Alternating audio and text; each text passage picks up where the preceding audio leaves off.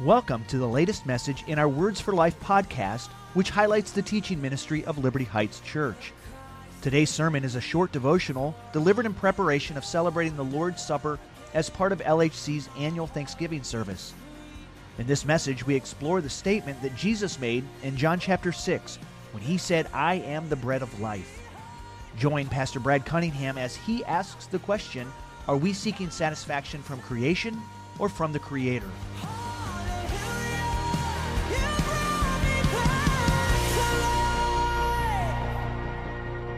58 years ago, an extremely popular song hit the airwaves, and its simple message resonated with lots of hearts who were battling discontentment in their lives, and probably still are today. And that song was by the Rolling Stones, and it's titled, "I Can't Get No Satisfaction."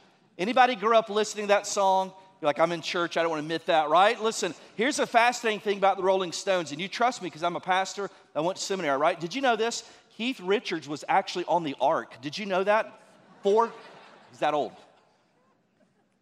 And other than the fact that the song contains a double negative in the title, it's a pretty catchy song, and most of us probably know that song, and I won't sing it for you for your benefit, but here's the reality, the truth that song points to, and I think hit a nerve in culture during that moment. Satisfaction is something that all of us are looking for. The question is not, does our heart desire satisfaction? The question is, where is our heart searching for satisfaction? Our hearts are hardwired to pursue satisfaction and always to want more of it. And all of our pursuits of satisfaction this morning are going to fall into one of two categories. You're going to look for satisfaction for your heart in the creation, or you're going to find it in the Creator. And so today, as we prepare our hearts for the Lord's table, I'm going to invite you to take your Bibles, your devices, and turn with me to John chapter 6. And here in John chapter 6, Jesus is using an illustration to teach a bigger spiritual truth, to tell them that, hey, He alone was designed by God to satisfy the longing of human hearts. And so as you're turning there, let me give you a little context there. In the book of John, Jesus had done something that blew their minds. Jesus had just taken the loaves and fish and fed 5,000 in Texas, 5,000 men. So we don't know how many women and children were added to that. So Jesus just did this incredible miracle. And so in that day, bread could be a little hard to come by. And so you can imagine the buzz that's taking place, the word starts getting out of what Jesus did and the impact of that miracle. And so naturally, as people are gathering around Him, they're wondering, hey, if He just did that, what else can He do for me? And so the crowd goes looking for Jesus. Beginning in verse 25, let's take a look at the scene when the crowd finally catches up with Him. John chapter 6, beginning verse 25, says this. When they found Him on the other side of the sea, they said to Him, "Rabbi, when did you come here?"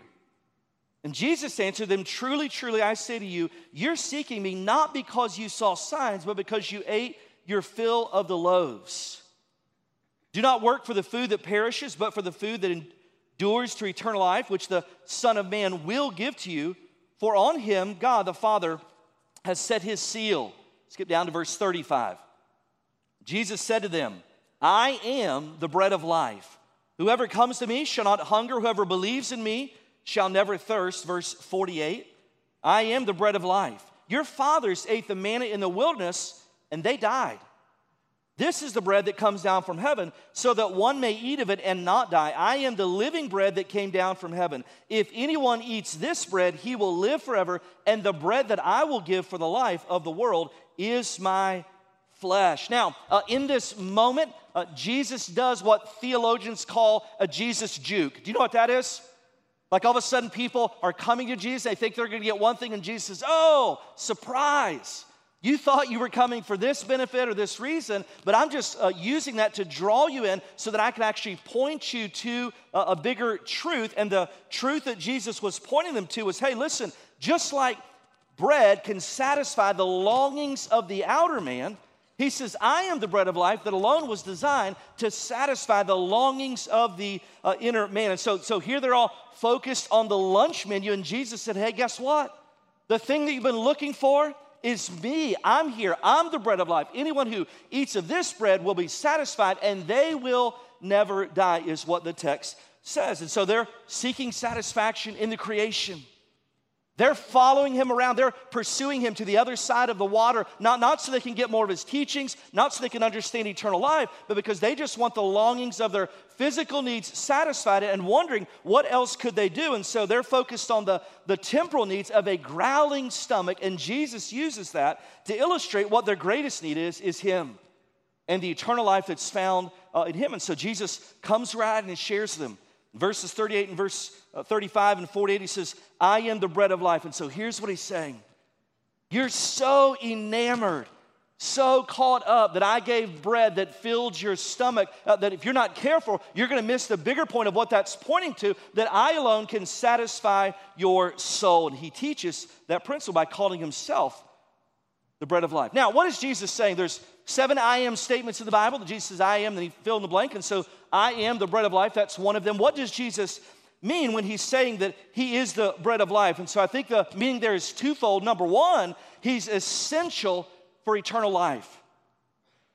Jesus is declaring, hey, just like you need physical food to sustain your temporal, material life, that I alone can satisfy. I'm essential for your eternal life. Acts chapter 4, verse 12 says this, and there is no salvation in no one else, for there is no other name under heaven given among men by which we must be saved. And so Jesus says, hey, just like the food satisfies your physical body, I alone can satisfy the need that your sin be paid for. So one, he's speaking about he's essential for eternal life, but then secondly, he's also declaring his deity. Now, deity is just a big Bible word for Jesus proclaiming that he was, in fact, God in the flesh. In John's gospel, Jesus declares 7 different times these I am statements. And for that crowd, that they knew the Old Testament language, right? And so for them, they would have said, hey, when he says I am, that's the same language they would have known that God uses to declare about himself. In Exodus chapter 3, when Moses said, hey, who are you? Who do I tell the people you are? And he says, I am who I am. And so for some of them, that was shocking, blasphemous. But for others, it was the greatest thing they'd ever heard because they had been longing and anticipating the arrival of the Messiah. And so Jesus says, I am here. And so just in case, he says, if you're not picking up what I'm laying down, he goes back and points back to an Old Testament illustration, back to an experience their fathers had in the wilderness. And they're wandering in the wilderness for a long season because of disobedience. They cannot go into the promised land because even though the land's already been given to them, it's already been promised them, they're not ready to go in spiritually, so they go through a long season of wandering in the wilderness while God is working on their hearts. And in that season, Jesus reminded me, he says, hey, remember that? Remember that season that when the Father rained down manna from heaven? Which, by the way, the word manna there in the Hebrew, write this down. In the English, translated, White Castle. Write that down, very important. He says, remember that? He says, remember how the Father sustained you when you were wandering because of your sin and disobedience? He sustained you with bread from heaven. Jesus uses that to say, hey, just like right now, you're wandering spiritually because of your own sin and disobedience. But here's the difference. I am the bread of life, that God has come, that I am your provision to sustain you from the sin and disobedience that you've committed against the Father. He says this is a way of escape. Just like the manna came down from heaven as God's provision for your fathers because of their disobedience, he's saying, I'm God's provision coming down from heaven also because of provision for your disobedience. But then he makes a distinction. He says, but here's the bad news. He says, as great as that experience was, I mean, can you imagine looking out and you're hungry and coming down out of heaven is manna from heaven. Scripture says like a coriander seed. So I mean, just raining. Can you imagine how great that was? Jesus says, as great as that was, here's the problem. All those folks who saw that and were wowed by it, they're in the cemetery. He said, because they ate of this bread, but yet they still died, he said, here's the difference, even though that's pointing to Jesus and his provision for sin from the Father, just like the manna was, that's a picture pointing to Jesus. I don't know if you know this or not. Jesus is the focus of the entire Bible, just not the New Testament. Everything in the Old Testament is pointing to the coming of Christ, and the New, it's the revealing of Christ, culminated with the return of Jesus Christ. Praise God. He said, but here's the difference. Whoever eats this bread will never die. They'll never experience what Revelation calls the second death. They'll live eternally with Jesus Christ. And so 2 thoughts to meditate from this passage as we prepare to receive the Lord's Supper this morning. Here's question, thought number 1. Are you interested in who Jesus is or what he can do for you? They weren't pursuing Jesus because of who he was. They weren't totally interested in getting to know him and learning about this eternal life. What are they pursuing? Because he just did a miracle. He just did something incredible. And they said, wow, if he can do that, imagine how much else he could do. And so he goes to get away from the crowd, and they pursue him, not to find out who he is, but to see what else can you do. And can I just share with you that we can be guilty of the same thing? Jesus answered in verse 26, truly, truly, I say to you, you're seeking me not because you saw signs. In other words, not because what I did pointed you to something divine, verse 26, not because you saw signs, but because you ate your fill of the loaves. He says, that's why you're running me down.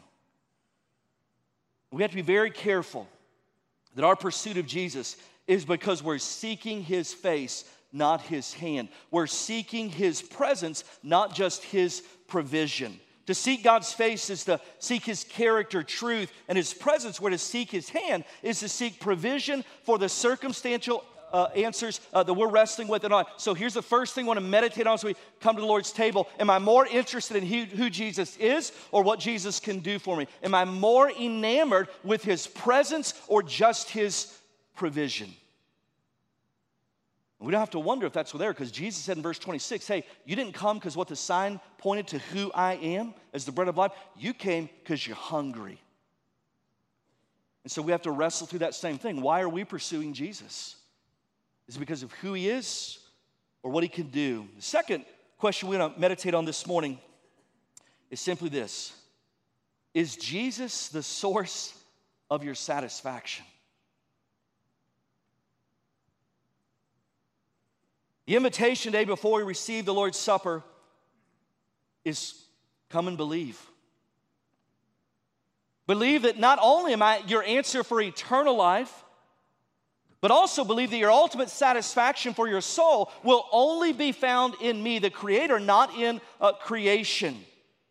So Jesus, when he says, I'm the bread of life, whoever comes to me shall not hunger. Whoever believes in me shall never thirst. What's that mean? He says, when you come into a right relationship with me, your heart will no longer long and have an appetite for things that can never satisfy, because I alone am the bread of life. Now, what does that look like practically? There's an initial invitation to experience satisfaction in Jesus, in salvation. When it comes to satisfying God's demand that sin be paid for or atoned for, listen, you've only got 2 options this morning. When it comes to your sin, you've only got 2 options of how that's going to be paid for. Number 1, either you can pay for your sin or you can accept Jesus' payment on your behalf on the cross. The question is not if sin must be atoned for. The question is, who's footing the bill? And so it's an initial invitation to experience satisfaction in Jesus in salvation, but also there's an ongoing everyday invitation abiding in him, finding your greatest joy in his presence. You ever look around the world and you just get discouraged? You ever get online or on the news, get discouraged? And if you're like, never, then listen, here's what I know about you. You drink a lot, amen?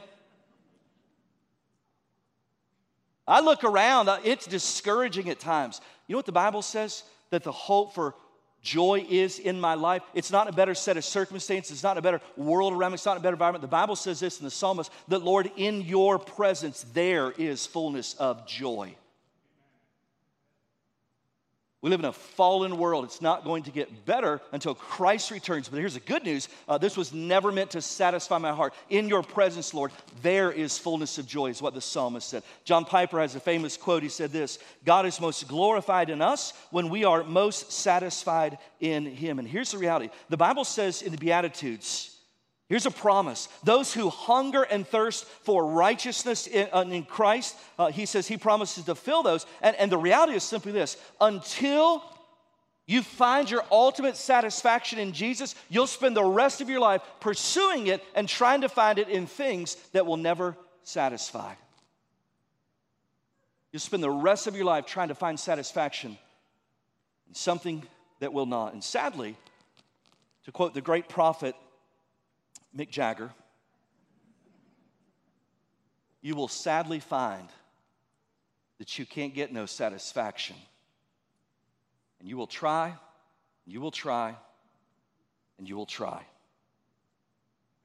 But you'll be wasting your life working for food that perishes, to use the language of verse 27.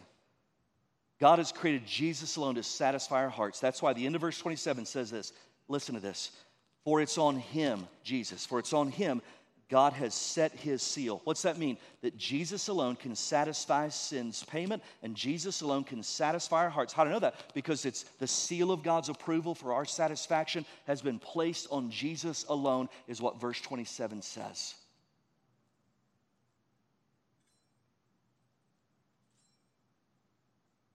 And the invitation he gave the crowd that day is the same one that he offers to the crowd today.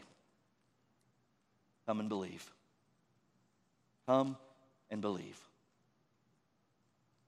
And so I'm going to invite you to bow your heads as we begin to prepare our hearts for the Lord's table.